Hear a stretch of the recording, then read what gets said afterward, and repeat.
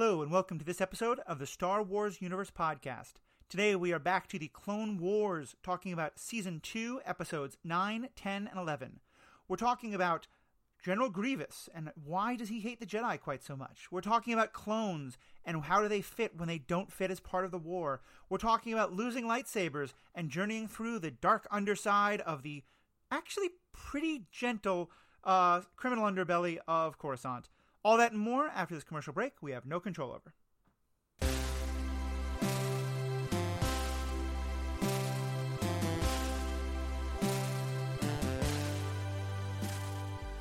Welcome back. This is Matthew, your host. I'm joined as always for the Clone Wars discussions by Riki and Sarah Hayashi.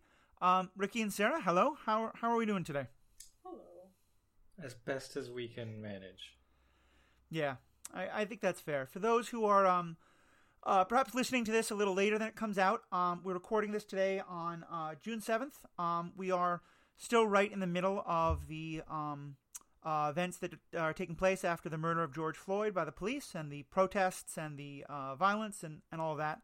And on my other podcast, Superhero Ethics, we actually did a whole episode on how do we as fans and how do we as content creators respond to moments like this, and how do the stories that we care about so much shape our thoughts on this. And I talked a lot about my feelings about Star Wars and these stories and how they've really helped me understand, you know, the importance of resistance and rebellion, and also the importance of, you know, the Jedi concept of, you know, that hating what you fear can turn you into what you fear, and that moments like this can show us that maybe that's not always the case, and just kind of how all that troubles.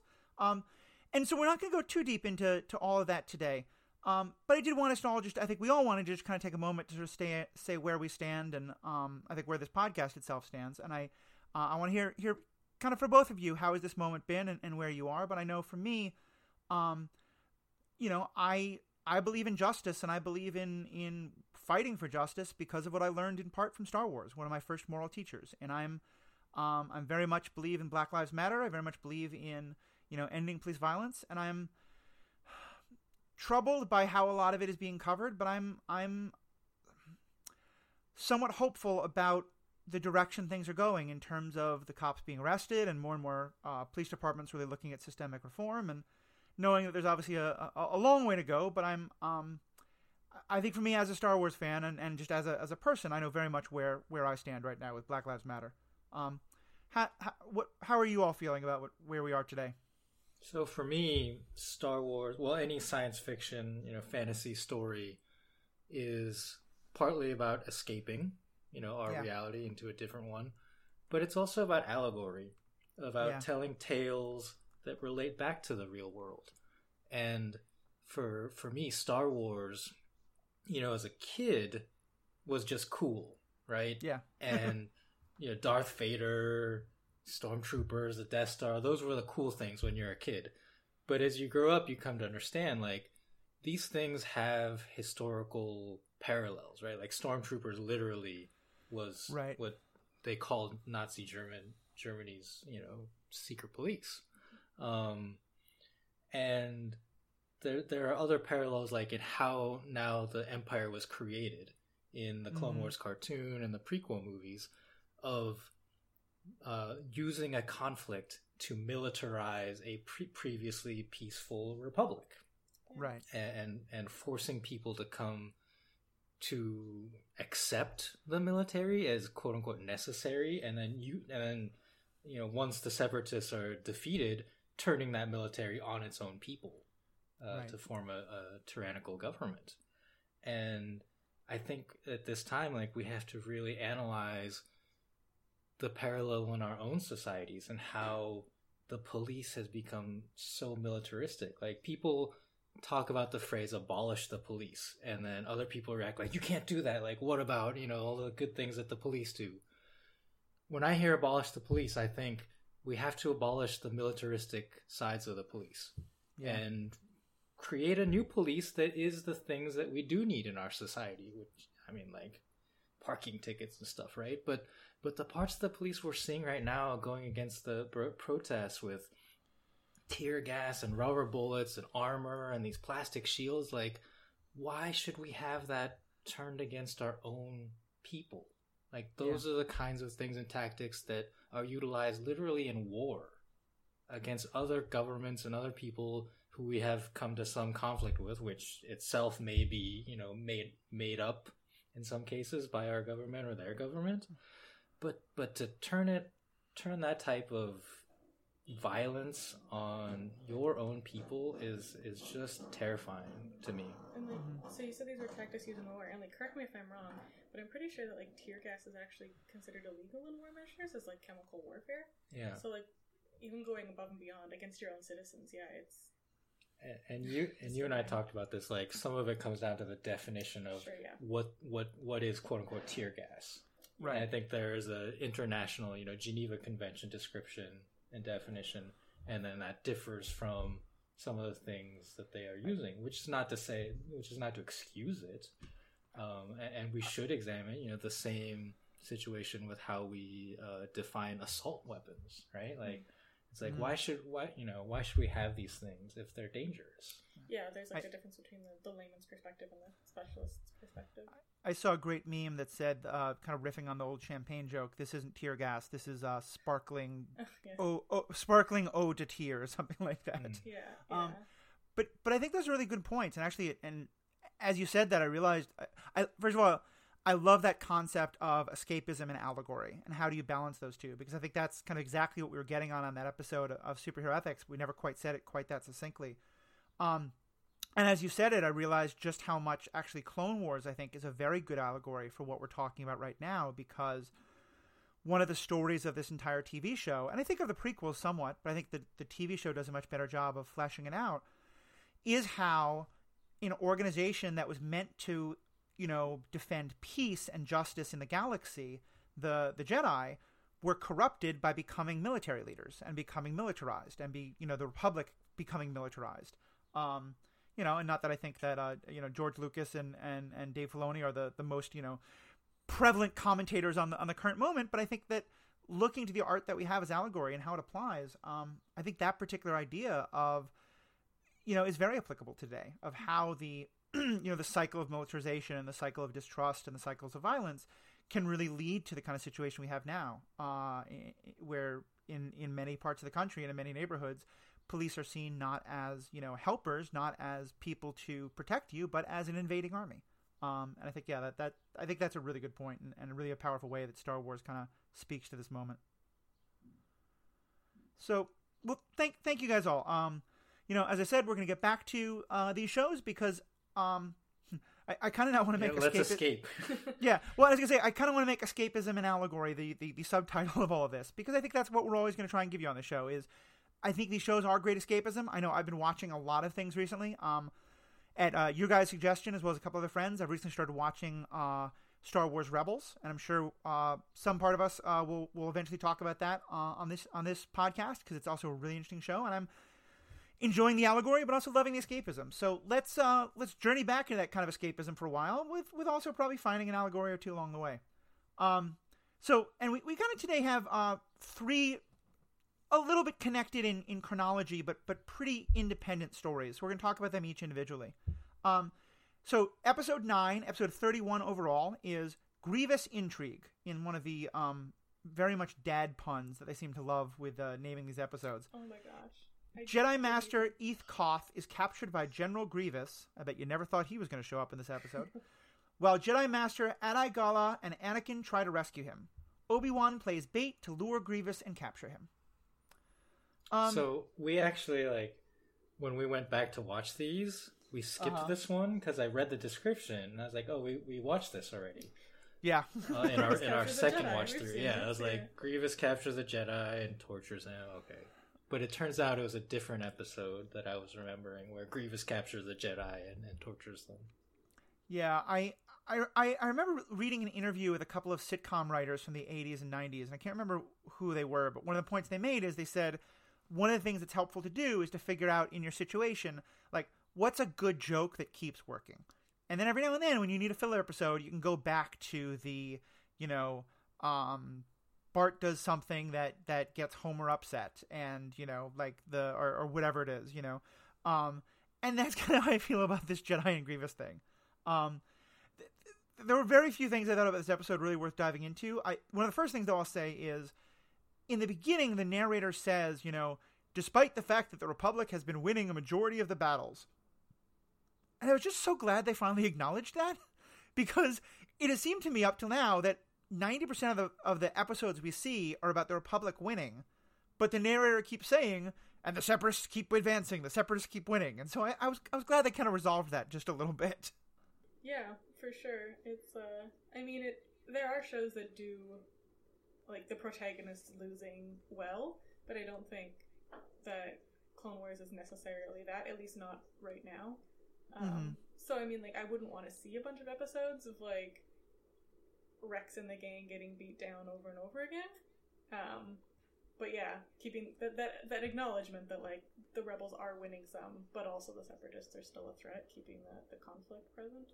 Mm-hmm. Well, what we really need is a map. A galactic map of, like, here are the lines and how they keep changing. And, the second battle of Geonosis. Like, where is it located in that we've had multiple battles there? Like, this back and forth struggle. The only concept I have is there's a board game called Star Wars Rebellion. Mm-hmm. Very good game. It actually feels a lot like you're playing out the movie in ways I appreciate. And it has a galactic map of where all these things go, but the map is designed for playability. And I think I have apparently, Lucas put a stamp on it, and so it might have some sort of correlation to reality. But I think more than anything, I don't think they had a map while they were writing the show. I think it's the war is happening at the speed of plot. And when they need the Separatists to be winning, the Separatists are winning, and there's no sort of overall sense of But so there's also, like, they mention that a lot of the conflict takes place in the Outer Rim, which, like, if you just kind of think about it, it means, if this galaxy is like our galaxy, like the Milky Way, there are arms to it, like spiral arms, and the Outer Rim you would think of as kind of like out there, and then the quote-unquote core worlds are in the center of the galaxy, or closer to it. And I think it's also different when you talk about just, like, battle lines, because, like, the universe is obviously 3 space, not just 2 space, like the globe. Not to, like, right? The 2 dimensions. The Earth is round. You know what I mean. But the universe, like, right? So there's not going to be a line. So if you had a blockade of, like, 3 ships on one side of a planet, that's not going to be very effective. Which is a thing that's always sort of bugged me about space and sci-fi movies, is that, like, we kind of just gloss over the 3-space effect. Yeah. To wrap our heads around it, so they're more like ships beating each other in the water than they would be, like, actually in space. Yeah.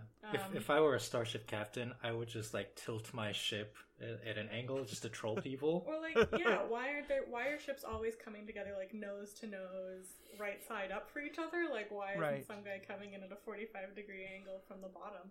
It's, And I will say, I will not often praise this movie, but the one space battle that I've seen where they do that and the battle really happens in 3D space is the opening battle of Revenge of the Sith.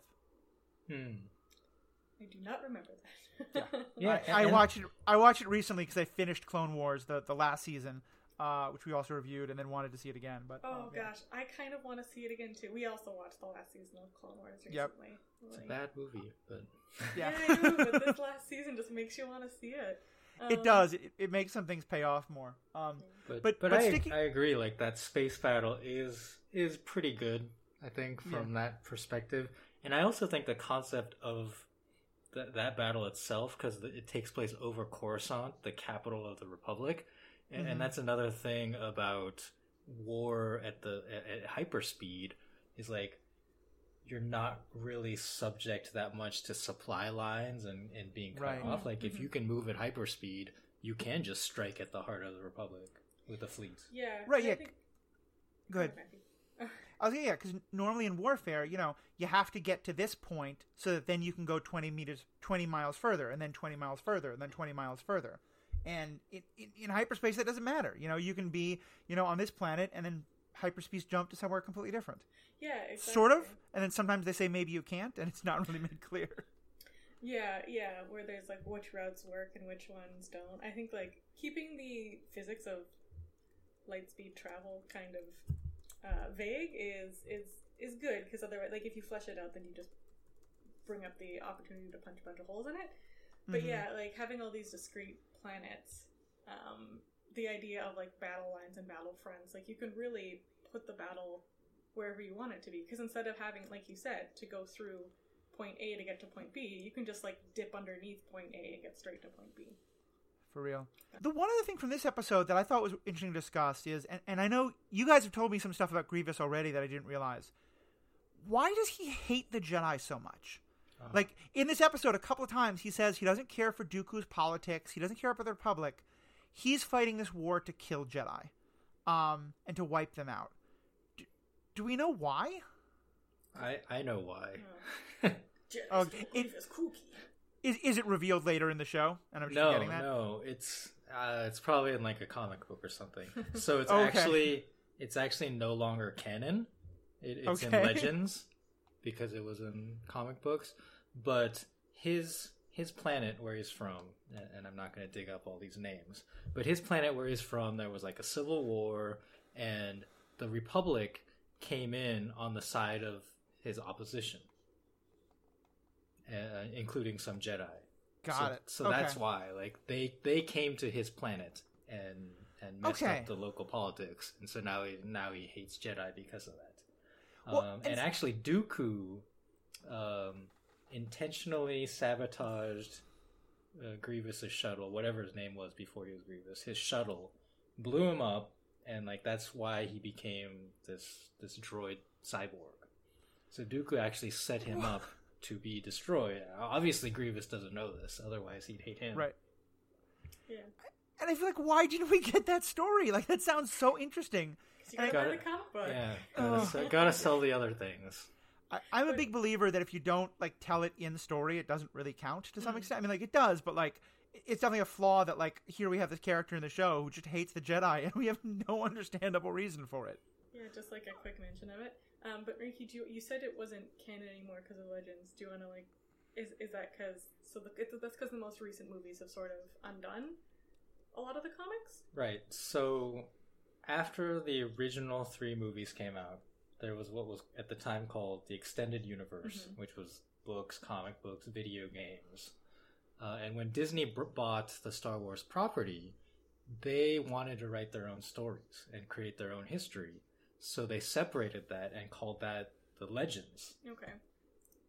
And now everything that's happened since, so basically like anything in the 9 or I guess 11 movies and any new books and material that have come out since Disney bought it is canon and is part of kind of a different universe. But the extended universe is still there as sort of like the mythos of the Star Wars universe? I mean it's like in comics, right? Like and DC has had like Earth 1 and Earth 2 and over time they've blended all of those together.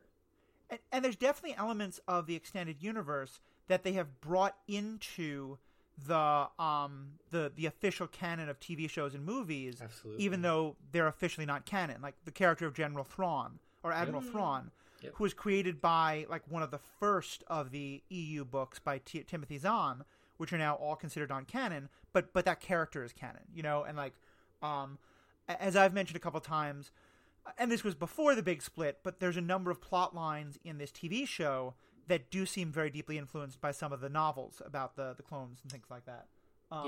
So like to say that Grievous's origin is no longer canon, it's just not officially acknowledged in canon, as you said, Matthew. Like nowhere in the Clone Wars TV series do they mention this fact. So it could still, like, we can acknowledge it as part of his backstory, but it's just not been officially done so. The best explanation that I heard is that what Star Wars has done is to say, we're not, if something happened in a story and we haven't contradicted it yet, then you can believe it's still true. But that we kind of now reserve the right to, that if they made a future movie or TV show that for some reason went into this history, that they could tell a completely different story about General Grievous, and it wouldn't be breaking canon because that's no longer canon. So that's the kind of thing is like, if there's a new version of it now, the new version trumps the old, but you don't have to, you know, if the old can still have some meaning for you. Cool. Yeah. I like that. And we'll like in the next episode of this podcast after this one, we're gonna get into Mandalorians. And of course, you have been watching the TV show Mandalorian. I have been, yeah. The history of that planet and race is now very confusing because of the split in Legends and canon. It definitely is, and I would say even, and for those who have heard my most recent podcasts about the TV show Mandalorian and the TV show The Last Season of Clone Wars, both of those seem to refer to the same event without seeming to connect. And I'm curious in future seasons how if those inconsistencies get resolved in some way. But bring it back to this. So, do we have anything more to say about Grievous Intrigue, or can we move on to what I think is one of the talk about it? What'd you say? So did we say anything about it? Not really. It's a pretty blah episode. Like what you were saying earlier about if you have a trope that works, just do it. Like it seems very tropic. I don't know. I like. It's an action-adventure episode. Yeah. Like, there's a lot of lightsaber dueling. There's a lot of droids shooting at clone troopers on the ships. There's some children in a war room for an inexplicable reason. Oh, gosh. Yeah. So the Jedi Council gets a call from General Grievous. Gather round, kids! And he's torturing Master Koth on screen, or in the hologram. And they all watch this, and then they have a discussion, and they said, "Get the younglings out of here." What were the younglings doing in this room in the first place? We're getting a call from our enemy. Gather around, younglings. Yeah. Also, that does not seem it seems like the horse has already left the stable, and then you lock the door by getting the younglings out after that point. It's yeah. Yeah. It definitely has an aura to me of okay, you kids, you're living in the building of the Order of the Phoenix, but you can't listen into our meetings. Which doesn't seem to make any sense. Harry Potter reference. Ricky's never seen or watched. Read? Oh, okay. Well, given what we were learning about the author, I think that is becoming a more and more understandable position. So let's go from that to the Deserter. And I'm really curious what you all thought of this episode. This is after escaping to the planet Seleucami, Grievous searches for a ship to get off world. And here I said it's chronologically similar, but a very different story. Obi-Wan, Commander Cody, and Rex try to search for Grievous before he escapes the planet. Rex is wounded by a commando droid sniper while scouting ahead, and meets a deserter at a farm where he takes shelter.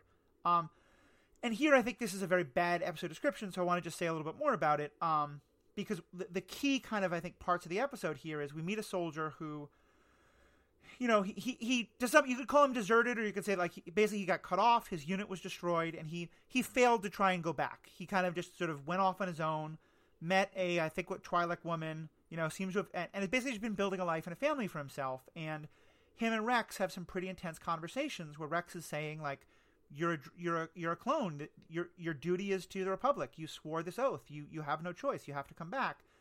And the other person, whose name is Cut, is saying, no, that we never got to choose, and I'm now choosing not to, and the Republic doesn't get to, I get to be more than just the life that I was made for, that I get to choose my own life.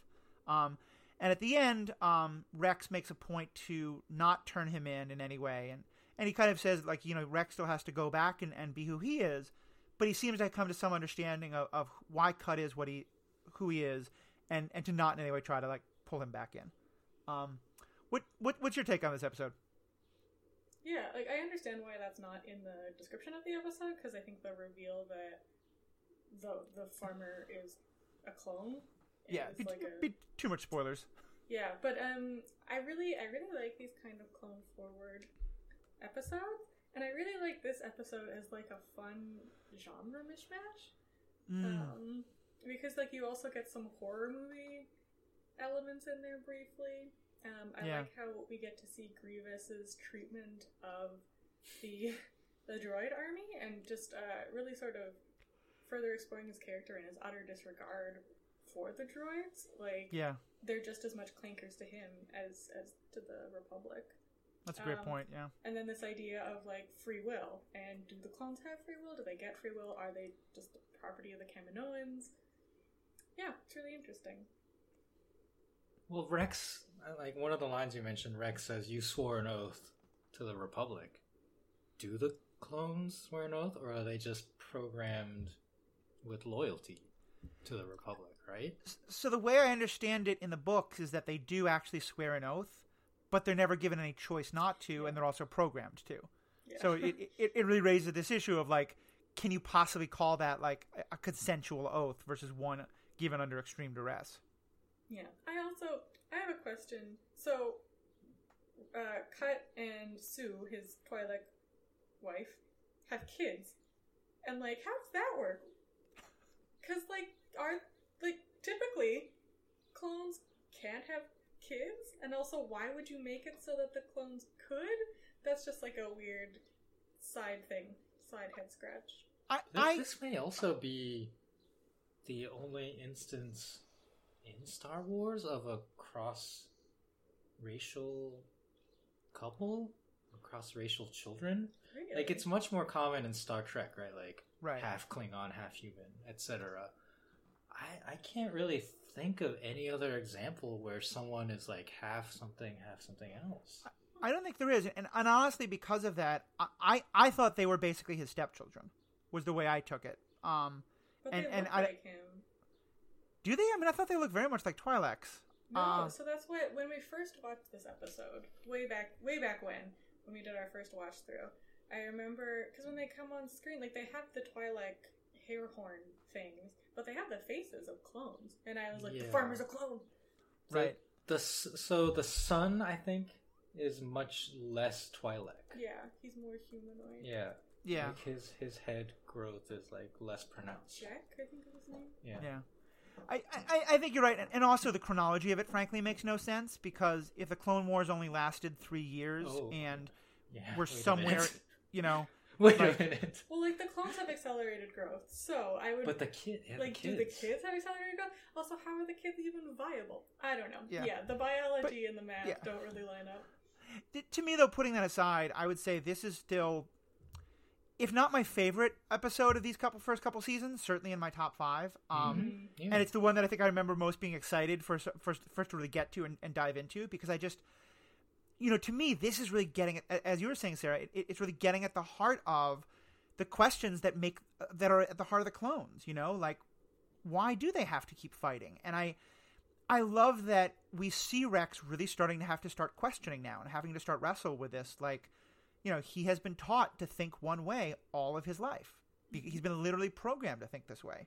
And his evolution in this episode, going from just, you're a deserter, you must be wrong, this doesn't fit with any understanding I have, but then being able to really listen to him and hear him out and be able to say, like, I can't do what you did, but I can respect it. I just love that character growth, and I love this exploration of the questions, because I think it gets into some deep questions about, like, is there anything at all ethical about the clones being basically bred to fight a war that they never get to have any choice in?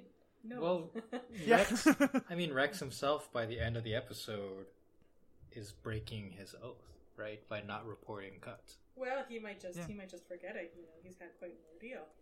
Yeah, that's a very human response. But like, if he actually believes in this oath and serving a republic, like, he has to follow protocol, and he doesn't.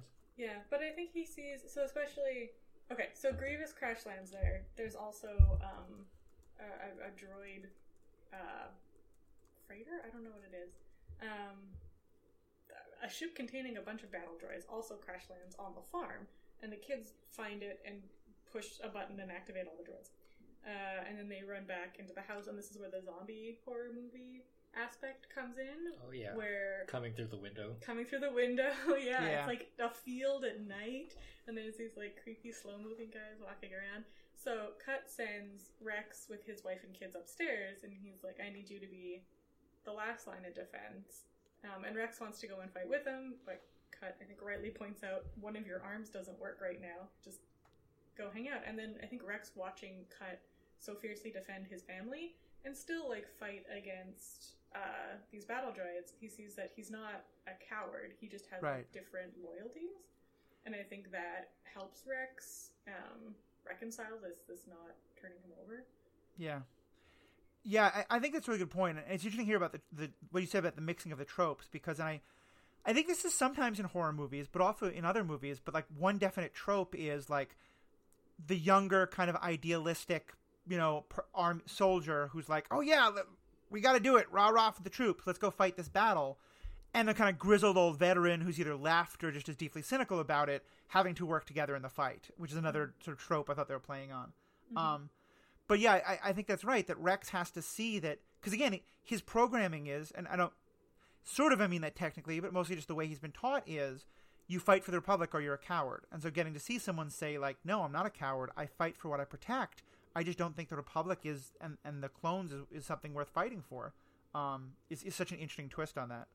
Yeah, definitely. Like, he seems to think of deserters like literally you ran away from battle, where, I mean, he kind of did in a way, but the rest of his troop was killed, and he just didn't go back to the Republic. Like, they've been abandoned on this planet.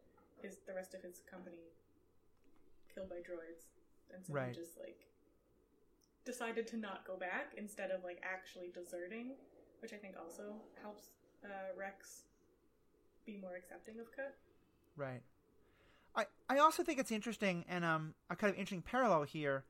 You know, as we've talked about before, one of the overarching themes of all of Star Wars, but especially the Clone Wars, is the idea that the Jedi are not supposed to have attachments, and that those attachments can, you know, pull you away from your mission, and that to some extent that happens with Anakin. Although in part that's because the whole idea of no attachment is kind of stupid. And I like that we're kind of seeing that with Rex as well here, because to some extent I think the clones are supposed to be just, you know, their only attachment is supposed to be to each other. They're not supposed to have, like, the wife and kids at home to go fight and protect. And so I think it's subtle, but I think part of what we're also supposed to be seeing here is Rex kind of having a, like, oh, this is the life that I could have that I'm probably never going to have because of where I am and who I am. Instead, he gets a different life. Yeah. We'll get to that someday. Yeah, definitely. I did a couple other things. I like that you commented on Grievous. It's almost just, like, comedically bad at this point, where, you know, like, he pushes them till their batteries are draining, and that, like, there's one thing about, like, push humans till their reserves are exhausted, and it's a really stupid thing to do, but you can sort of claim, like, their willpower can keep pushing them forward. Like, how do you blame someone for their battery being dead? It's so... And just watching them slowly shut down while, like, attempting to give directions to Grievous. The one that complains, he literally just cuts in half with his lightsaber. Yeah. Right. And I know, like, we're used to this, you know, the Empire, Darth Vader killing Admiral Ozzel, and there's other examples of this. But most of those examples were, I would say, punishing incompetence, right? Right. And so there's at least this idea that you are maybe improving your military by getting rid of the incompetent leaders. But here, Grievous just seems abusive. Yeah. And, like, kind of, like, pointlessly so.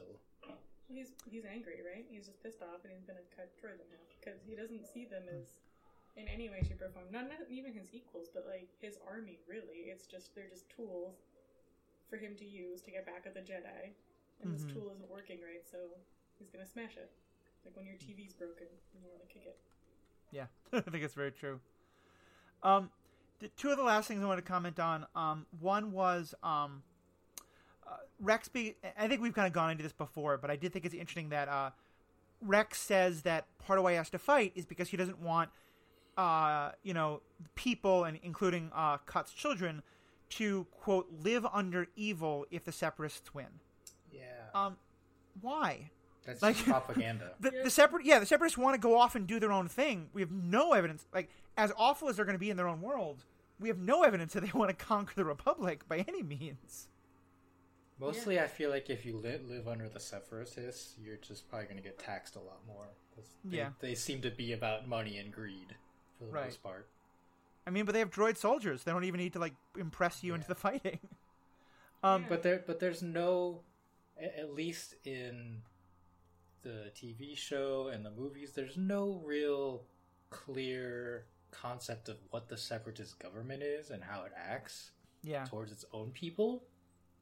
So the only thing we can say that they're evil is, like, we as outside observers know that they are controlled by Dooku, a Sith, and and he has evil intentions. But then, same with Palpatine, right? So I think it's mostly just we know Dooku is quote unquote evil, so they're evil. Well, the Separatist Alliance is quite literally a plot device, right? Like, Sidious made them up, essentially, so that he could put himself in power, right? So, like, the fact that the Separatists don't really have a clear agenda kind of, like, makes sense in universe, because they're just this sort of ad hoc, like, we want to fight, I guess.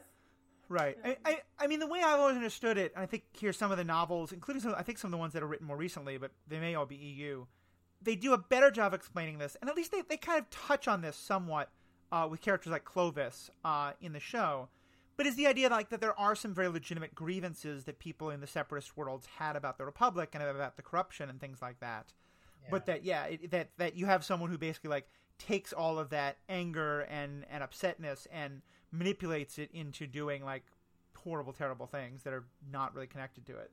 And I feel like we get much more of the what they get manipulated into and nowhere near enough of the legitimate real protest. Yeah, well, and in the next season with the Mandalorians, we see why people might be intrigued by the Separatists and their agenda. Right. But, yeah. Well, and it's why I will continue harping that I think the entire arc of the story, both the second and third movie, but also the show, would have been so much better if Dooku never realized he was being manipulated by Sidious. Like, Dooku hadn't turned... And maybe, like, by season 6, he turns all the way to the dark side. But what if, like, this entire time, Dooku honestly believes he is doing what's right for his people and other worlds, and he's talking a lot with this guy, you know, who's sort of whispering in his ear somewhat, and only by, like, season 6 does he fully turn to the dark side, you know, and realize what's been happening. Like... Yeah, that's interesting. I always think, okay, so this is a little bit of a tangent, but in my opinion, the most evil Disney villain of all time is Judge Claude Frollo from The Hunchback of Notre Dame, because he thinks he's doing the right thing the whole time. Despite being incredibly, incredibly evil. I'm not sure if you're, like, familiar with Hunchback of Notre Dame, but... I haven't actually seen it. Alright, it's based on the Victor Hugo novel, but it's a kiddification of it. But essentially, Claude Frollo works for the church. He's trying to, like, rid the city of evil. He takes Quasimodo, the hunchback, into his care, and he's like, I'm protecting you and I'm loving you, but he walks away in the bell tower. Anyway, he's trying to rid the city of, like, Roma people, because they're, like, all evil and bad. And they're just, like... living their lives, and Esmeralda is one of them, and he's like, if you marry me, then everyone's fine, but, like, otherwise you have to burn horribly. Yeah, it's a show. We should watch it. Disney Plus, man. Anyway, he honestly believes he's doing, like, the right godly thing the whole time, but he ends up, like, burning Paris down, trying to hunt for Esmeralda. He locks Quasimodo up in this bell tower in Notre Dame, thinking that he's protecting him, but really he's just, like, hiding him away from the world. Yeah, but he's like, thinks that he's, like, a good, godly man doing the right thing. Yeah. And it's just not, which is terrifying. Well, Enrique, you and I just did that whole episode on superhero ethics about villains. And I'm curious if you'd agree with this, but yeah, I think this is a great example of this, of where one of the points that I think you made so well is that the best villains are those ones that, as Sarah was saying, that we agree with, and that Dooku to me would be so much more powerful if he was that, if he was a villain who really thought he was the hero. And we just lose that entirely in this. Yeah. Well, I think a lot of Star Wars, the prequels, when I watched them,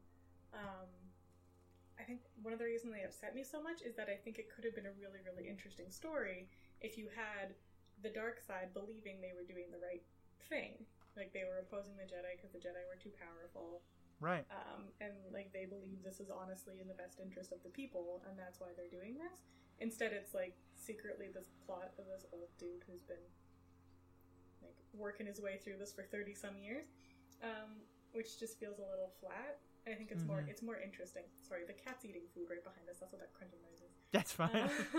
But it's, I think it's more interesting when internally they think they're doing the right thing. And we get this, like, broader perspective. We get that with Anakin. Yeah, but, like... And we get that a lot more with Anakin in this TV series, as opposed to the, I just want to save my supposedly dying wife. Right. Yeah. Well, and even if it wasn't Dooku, I think it's why characters like Clovis, and we do meet some more as the show goes on, become some of my most the ones I find most interesting is because I do think we meet separatist leaders who don't realize that they're being run by the Sith and who do believe in the cause beyond just, haha, we're going to make a buck and rub our hands like greedy, either Asian or Jewish stereotypes of rich capitalists. But I wish we got a lot more of those. Yeah, it's not all just like Techno Union or the banking clan. It's like legit just normal people. Yeah. And we do get more of that as the show goes on. I'm glad we get that here. The last thing I'll say in this episode is, and I was going to talk about the TV show Avatar: The Last Airbender, but I know you guys haven't seen that, so I won't say anything spoilery there. But I'm curious what you think of the quote that starts this episode. It's the quest for honor that makes someone honorable. Yeah, when that flashed on the screen, I like laughed and I said, it's like the road to hell is paved with good intentions, except like the opposite. Right? Like it seems like the opposite idiom. I don't think it's the quest for honor that makes someone honorable. It's like doing honorable things that make someone honorable, right? What does that even mean? The quest for honor. Quest for honor. It seems like if you try, then you're fine. Yeah. Cause I think what it gets to me is it's that same idea of like, do you care about doing good things or do you care about looking good? Mm-hmm. And I feel like having honor is a nice byproduct of doing good things and like being an honorable person. But if you go out and try to be like, I am going to try and do the honorable thing, your motivations are completely whacked, and like you're almost never gonna. There's a lot of great TV shows and movies I think that have done an interesting job of showing like how lost a person can get when they. It's kind of an example of that, how you can become the villain, because you're trying to fight to have honor without actually having really thought about what does that mean. Yeah, no, totally. I think you're spot on, right? Like Podfollow again, but also like in Peter Pan, Captain Hook is like in the book extraordinarily concerned with honor and good form. Doing the honorable thing and the correct thing. Yeah. That's a great pull. I hadn't realized that. Bringing in all the in the movie, he's more just like afraid of a crocodile and running around. But in the book, he's constantly talking about good form and having good form. Nice. What even is his motivation? Captain Hook? Yeah. I'm pretty sure he does. Is it like a treasure? No, sort of. So in the book, it's interesting. Neverland is sort of this like circular. The pirates chase the native tribes chase the Lost Boys chase the pirates. And they just sort of go on like that forever. Oh, okay. Great. Yeah. So I will say on that note, though, at least in the Disney version, Captain Hook does quite literally twirl his mustache. Yeah. So I don't know if that's where we actually get the expression from, but I think part of that may answer your question as well. Ooh, that'd be funny. So let's move on to the last episode. Lightsaber Lost. When Ahsoka's lightsaber is stolen by a pickpocket, she gets help from the seemingly feeble elder Jedi Tera Sunube as she tracks down the thief. What's your take on this, Sarah? I think you kind of started to indicate that. Did I like show my hand there? Yeah, it's so bad. This episode's great. I love it so much. No, I thoroughly dislike Master Sunube, because he just like I get the point that they're trying to make, which is like Ahsoka's too hot-headed. I need to like slow down and take a look at things, but Sunube just has this like condescending. I'm old and therefore know so much more than you. Right. Like smug smirk the whole time. So yeah, someone pickpockets Ahsoka's lightsaber, which first of all, what? It's so bad. It's right? Such a bad and, plot like, device. she doesn't want to tell Anakin that this is what's happened because he'd be very upset. So she goes to the library and talks to Mr. Jocasta, and she puts Ahsoka in touch with Sunube, who's all like, "Oh my, well I haven't been on a mission in 80 years. Let's go." And they go and find a gangster who's been killed, and then his like sobbing girlfriend, and Sunube's like sitting there and was like, "Oh, but you don't." Like he's just a smug, condescending dick. He's Columbo. I've never seen Columbo, but that's so well put. He keeps insinuating, and there's one point where so constantly Ahsoka's like, come on, you have to hurry up. And he's like, no, it is you who must slow down. And there's one point where he's driving a car on the space highway and just going extraordinarily slow. And other like speeders are zipping around him and honking. And Ahsoka's like, you have to hurry. And he's like, patience. And it's like, no, like, for our safety in the traffic lane, you have to match the speed of traffic, old man. Like, but also, like, nobody... Okay, so going back to the killed mobster and his girlfriend, nobody asked, like, the girlfriend, why did you kill your mobster boyfriend? So she poisons him, and she's trying to play it off like a group of assassins came in and killed him. And Sunube realizes that that's not what's up, but doesn't ask, like, what motivated you to kill this guy? This mobster? Was he, like, really abusive to you, and that's why you're trying to kill him so you can escape? He's just like, I know you did it. Yeah. Wait, it's not to steal the lightsaber? Oh, frig, maybe. There we go. I missed that. I didn't think so. I thought the lightsaber was tangential to that. Oh, I don't know. Yeah, I felt like everything was about the lightsaber. It definitely felt to me like the point of this episode was we want to have Ahsoka go off with a different Jedi, to give her these wise life lessons and to highlight that Anakin is a terrible mentor, which I'll get to more about that in a second. And then they were like, okay, so let's make up a MacGuffin of a plot to drive that story along, and they spent precisely 30 seconds plotting out the logic of that storyline, and then went, okay, cool, we're done, let's go. I think I liked parts of this episode more than you did. I did find him condescending, but also kind of charming. And I liked him charming too. I do not like him at all. I mean, he's a male figure being incredibly condescending towards a woman, and I think it's entirely possible that I'm missing part of that, and that's my own blind spot there. So I appreciate you kind of pushing on that. I think I also liked, though, to me, what more than anything, what this highlights is, just as I was kind of joking about, just how bad of a mentor Anakin is, because it seems like so much of what he's saying is like, wait, why have you not been trained to do this? Why have you not been trained to do that?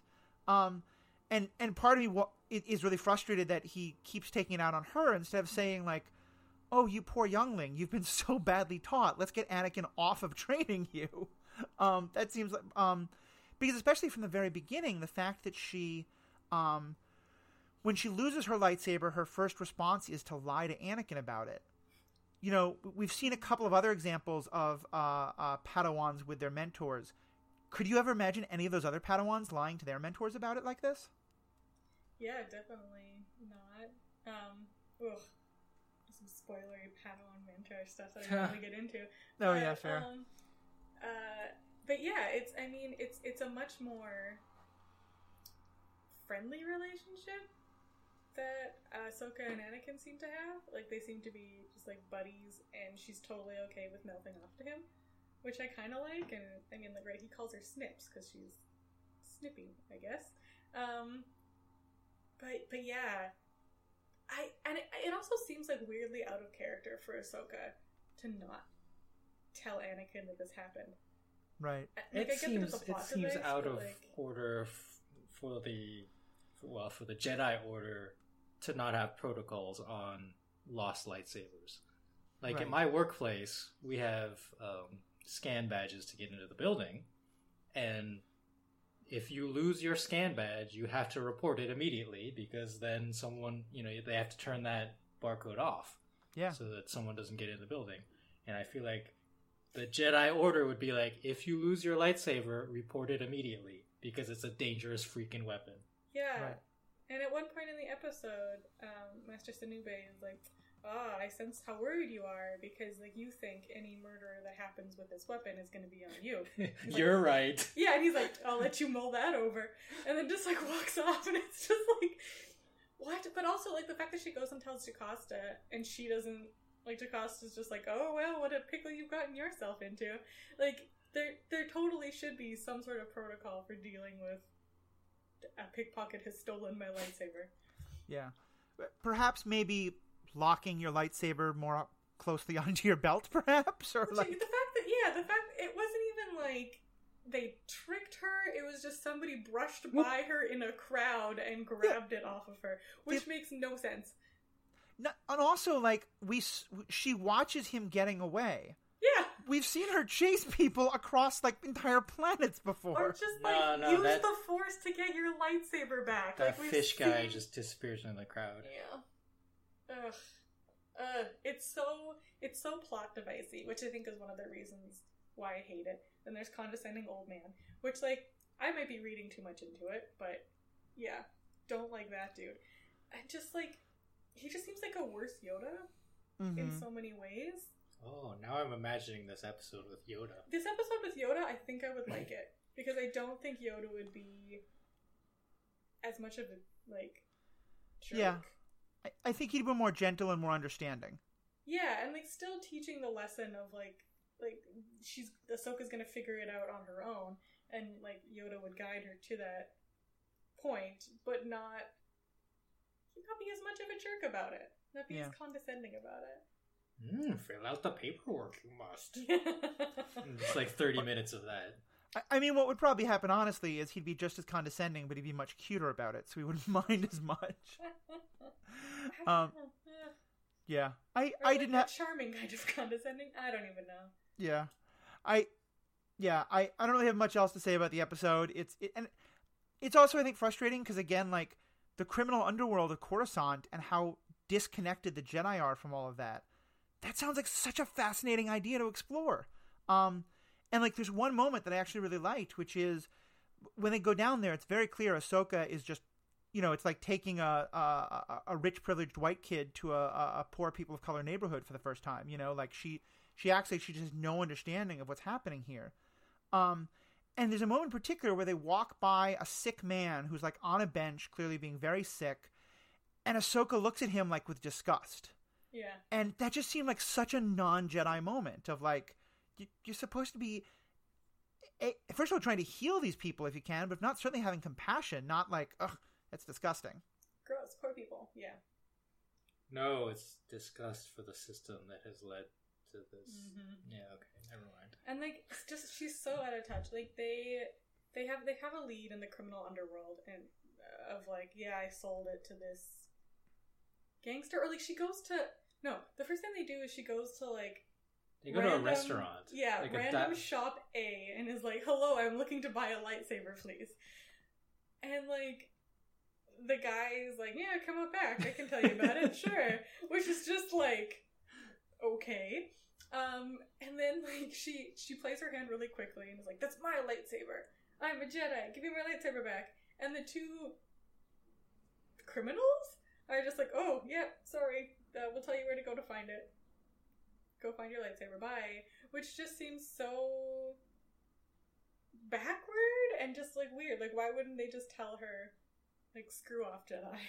Right? Like, you're a Jedi. We're not talking to you.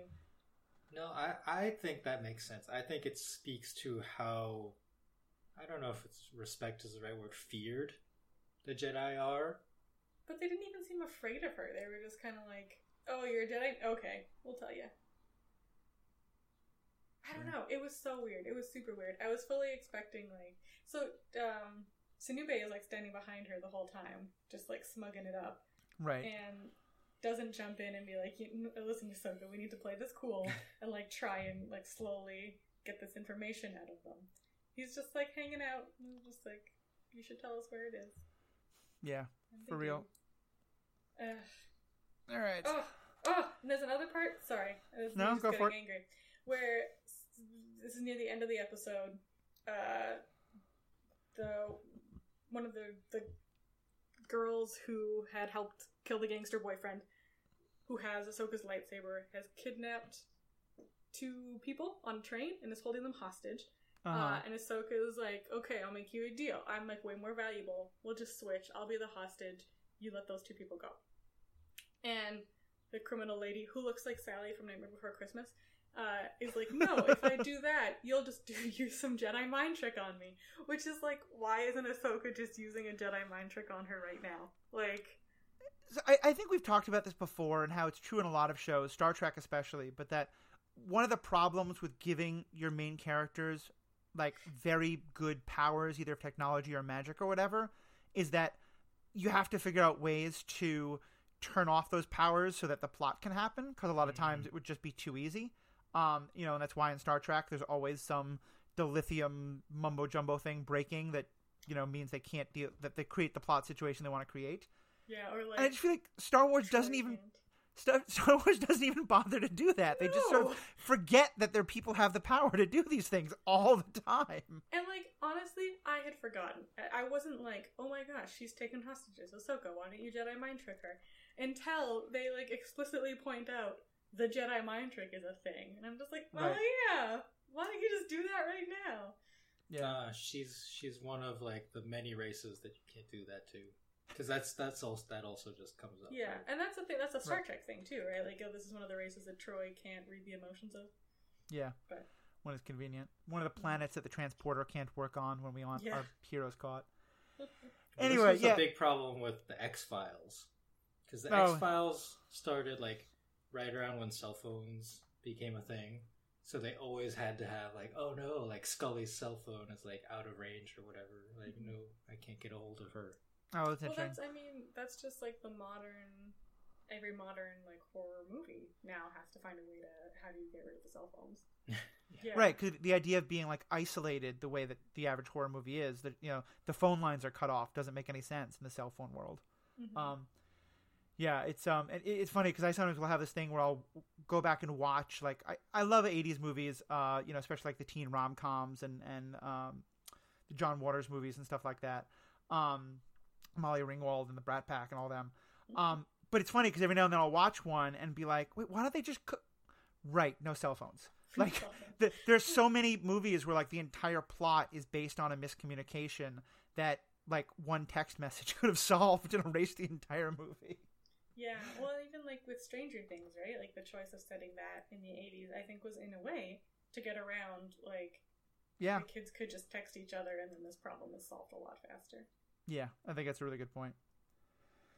Anyway, so yeah, these 3 episodes I think is kind of really emblematic of what we get in the early seasons of Clone Wars, because we have one, I think, really brilliant, well-played episode that still has 1 or 2 plot points of where these kids come from, but still a very good episode. One just ridiculously dumb episode, and then one episode that has a lot of problems and introduces some interesting story beats, but also just doesn't do very well. And I'm glad we're going through these together, because we can talk about the things that I really like and the things that I think are really worth talking about, and that I think really, to me, episodes like The Deserter really flesh out the whole Star Wars story and the Star Wars universe. Mm-hmm. And then we can also talk about the really dumb episodes like the Grievous intrigue. Oh my gosh. Which we just didn't. I was just going to say, to anyone who came here like looking for information about that episode, deep dive, there was a lot of lightsaber fighting. Yeah. There's That's a lot of pretty much all the episode was. Yeah. Lightsaber fighting, some kids being traumatized. Which again, kind of, I think that at some point they make the point that you have to be force sensitive to really truly understand how a lightsaber works, which doesn't make General Grievous make any sense whatsoever. What? But then it also doesn't make any sense in Lightsaber Lost, because everybody who's grabbed Ahsoka's lightsaber is just like turning it on and like cutting their hands off. Yeah. I mean, I think you can use it, but to be like actually a skilled fighter in it. Good at it? Okay, that makes sense. Yeah, I mean, like Han Solo can cut open a tauntaun with it, so. And I thought they smelled bad on the outside. Exactly. All right, any last comments before we wrap up? Okay, one about the Deserter. I enjoyed Grievous's go-go gadget arm. Yes, that was a fun little moment. Grievous, just like in general, is terrifying yet delightful. Yeah, I think it's well put.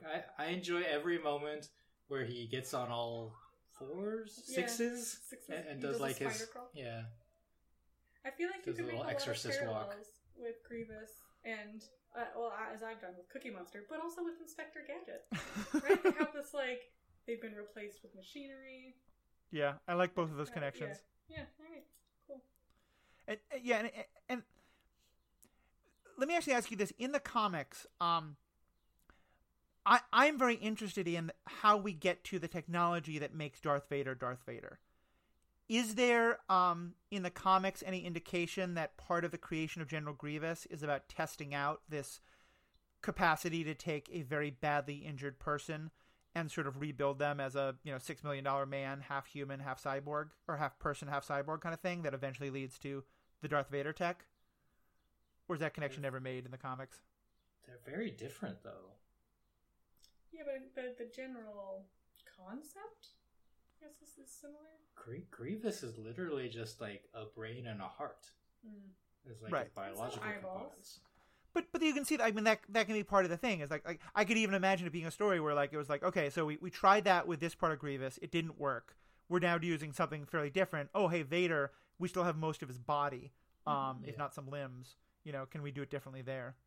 Well, so in Grievous was originally not force sensitive, right? So I would think you would have to have some kind of limit on how much you could replace a living being before they lose the connection to the force.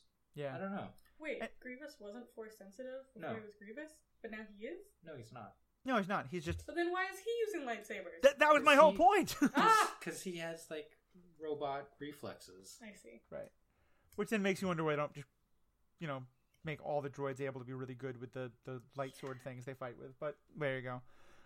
No, and you're right. Because also I'm remembering that the reason why Vader Anakin dies at the end of Jedi is that apparently his connection to Palpatine, who is not killed at the Battle of Yavin. Apparently, I've been saying that wrong, so I will be more appropriate.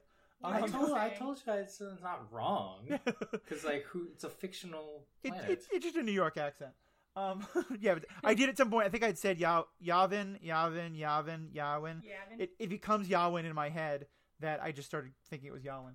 But anyway, the point being, I think it's supposed to be some kind of forced connection between Palpatine and Vader that is helping to keep him alive in the cybernetic of it all. But it may be two totally different things. That would make sense too. In Legends, the Emperor Palpatine is basically holding the entire Imperial Navy together. Right. Yeah. That his death is why the rest of the fleet gets wiped out soon after. Yeah. Timothy Zahn does a great job of that. All right. Anyway, so we will keep discussing all this. Keep diving into Legends canon. Keep diving into all the other stuff. Fans, what is your take? Especially the Deserter. We'd love to kind of hear your thoughts on how this episode made you think about the clones and the clones' role in the war and the Jedi's role in the war. We talked at the beginning about Black Lives Matter and this current moment in history and how it connects to Star Wars. We'd again love to hear your thoughts there. We'll say that we'll ask that that this is obviously an area where we're trying to be very just don't be a racist dick. That's the easiest thing I'm going to say. I'm going to try and say it, but just all comments are welcome, but racism, please be careful of that. I want to hear people's thoughts on Grievous intrigue. Yes, if you are a fan of this episode, we certainly did not do it justice. Tell us your thoughts. Yeah, I'm definitely down with that. Tell us about that. Tell us about Lightsaber Lost.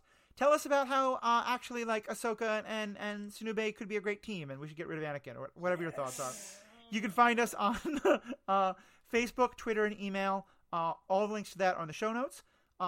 Please also remember that Star Wars Universe podcast is a part of the Stranded Panda podcast network. There's a lot of great other podcasts out there. If you like the way we deep dive into Star Wars, you can find podcasts that do similar deep dives into everything from the Marvel universe to the DC universe to the Star Trek universe to the Orville universe, if that's your bag. The Bingers Assemble, which talked about Altered Carbon and also talked about the X-Men movies. Any kind of fandom that you're part of, we probably got some way for you to listen to people talking with way too much self-importance and at way too much time about it, because that's what we do, and that's fun. So I'm having myself, Riki and Sarah, thank you guys all so much. Thank you to our fans for listening. Have a great day.